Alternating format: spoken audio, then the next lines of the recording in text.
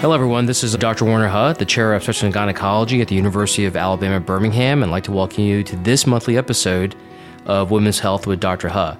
So today we have an important topic. It's a timely one. It's the topic of new updates with well women preventative care. You know, as we particularly come out of COVID, we can argue that preventative care has taken a little bit of a backseat through the COVID pandemic. I know a lot of our listeners have questions about updates related to well women care. And with me today is Dr. Ashley Wright, who is an associate professor in the Division of Women's Reproductive Health in the Department of OB/GYN here at UAB. Importantly, she also leads our gynecology ultrasound service here in the department and has enormous expertise in this area. So welcome, Dr. Wright, to this monthly podcast. Great. Thanks for having me. So let's talk about preventative care for women. As I mentioned earlier, I think a lot of women, millions of women perhaps, have put preventative care on the back burner during the COVID pandemic. And we're just starting to see a reemergence of women seeking preventative care services like they did pre-COVID. But more importantly, that there have been some pretty marked changes in terms of the preventative care that we provide to women overall. Mostly really important, really good. I thought it might be helpful for you to kind of overview some of those recommendations, including important changes or updates, maybe by age range, if that sounds good for you. Sure. There are three main questions that I get a lot of times that I think will help get us started with this. The first that I get is, when does my daughter need to come see a gynecologist? A second question is, what? I don't need a pap smear every year? And then a third question is, what do you mean I need a colonoscopy? I'm 45. So that just kind of highlights some of the things that I think are important per age range. So first are really the adolescents. And so there's a couple of things that we can think about here. Of course, if an adolescent is sexually active, if they need contraception, then that's important for them to be able to talk to their gynecologist about. If they have abnormal cycles, abnormal bleeding, or if they certainly haven't started their cycles by age 16. But a common area here is that a 16-year-old does not need a pap smear, which I think is one of the main questions that moms want to know is, if I bring my daughter in here, is she going to have a pap smear? And the answer to that is no. As far as the reproductive years goes, and this is where I think a lot of women are really catching up from the COVID pandemic, is what about contraception? They might not have been able to get into the doctor for a couple of years even. What about pap smears? What about, hey, I'm thinking about getting pregnant now. What do I need to know about? And then certainly family history, especially as genetic testing becomes more readily available and less expensive as well. I think that's important that a lot of women also don't know about. And then as far as later on, so maybe after reproductive years and into menopause, colonoscopies are actually now recommended at age 45. So that's been a recent change that I think happened right before the pandemic, but a lot of patients are not up to date of that as well. Yeah, so it's interesting. So a question I think probably you and I get all the time is women come in saying, do I really need to come in yearly? And to the point that you were bringing up about pap smears or cervical cancer screening is they often ask, do I need a pap every year? And more importantly, do I need a pelvic exam every year? So I would love to know what you think about that. Sure. So it's been interesting since the pap smear guidelines changed 10, 11 years ago now. A lot of women don't understand what we do, quote, down there. So they just think we're just doing something and they really don't know. So I found it interesting to just talk about what we actually do when we're doing the stuff down there, so to speak. So the short answer is that women don't have to necessarily have pelvic exams every year. They're uncomfortable. Sometimes they don't give us enough information and we end up needing to do additional tests, for example. And so it is not true that you have to have a pelvic exam every year. There are certain circumstances where it's important. So, of course, we're going to be needing to look at the cervix if we're doing a pap smear. We're going to be needing to look and do a pelvic exam if there's abnormal bleeding, if there's a history of GYN malignancy. Anything along those lines is important for us to be able to evaluate.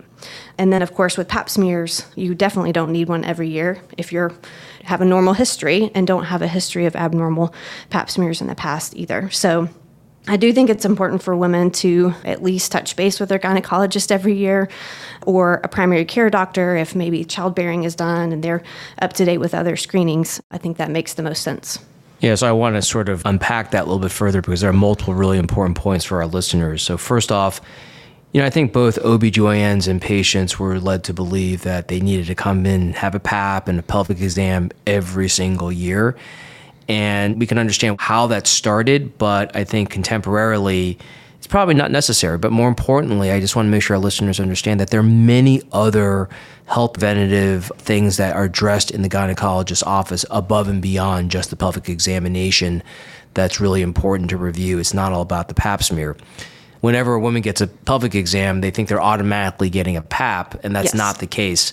Correct. So it's important that if you think you're getting a PAP and you're getting a pelvic, ask your doctor, did you do a pap smear or not? Because the two of them are not equated, although I could totally understand why that is. I think one area, albeit an area of controversy, is breast cancer screening, particularly with mammography. And this is an area, just like pap smear screening, that is constantly on the move and changing based on growing evidence. I thought we can just take maybe a couple moments for the listeners to understand what are the current recommendations for breast cancer screening, particularly the mammography. So there was something great that happened called the Women's Preventive Service Initiative that combined multiple different organizations, including ACOG, that kind of gave us updates and recommendations as far as what is important for well woman care. And so I like that because it summarizes multiple different bodies that we can use. And that's, I think, part of the confusion with women these days and even providers too. But really and truly, some of it depends on family history. So if you have a family history that is significant, let's say for multiple members of the maternal side of your family with breast cancer, then that may mean you need screening earlier. So that is important. And that's part of what we talk about when you come in to the gynecologist, is really try to delve further into your family history. Saying that, if you're at average risk and don't have significant family history, then the recommendation is to initiate screening no earlier than age 40 and no later than age 50. After 50, it is recommended that you have a mammogram every year. Before 50, it's really a decision between a patient and the doctor because there are some downsides to mammography. Higher rate of false positives, which means we're more likely to find something that really is not accurate and we need to do further testing. Also, they're not the most comfortable exams in the world, and so that's important too.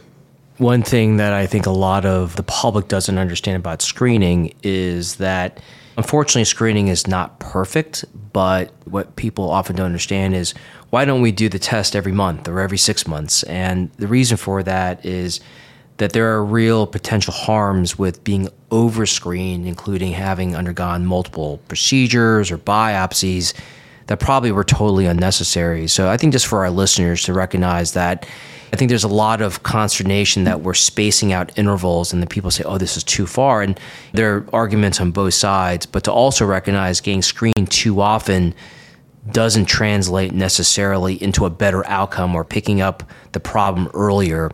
So I just think that's something really important for our listeners to understand. It's something that's misunderstood, but also to recognize that screening is not ideally perfect either. So I don't know if you have any thoughts about that. Yeah, absolutely. And I get a lot of questions about that with mammography specifically because I think there is so much advertisement these days about breast cancer and celebrities talking about breast cancer and getting screening. And so I think it makes people more nervous and they think they should get screening more frequently. But there's on the flip side of that is, what if you do have that mammogram, there's something that comes back and you're waiting for a phone call to get further mammograms and ultrasounds and breast biopsies, and those are also, again, uncomfortable and they may be completely benign. So there's definitely a balance between really trying to get screened and making sure you're staying up to date with that, but also not over screening.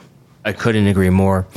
And there's one additional thing that I think you brought up that is really important, which is really contraceptive counseling and care, which I know for a fact that very much was tabled and put on the back burner during the COVID pandemic. And I think a lot of women actually had problems refilling their contraception and having some challenges with that.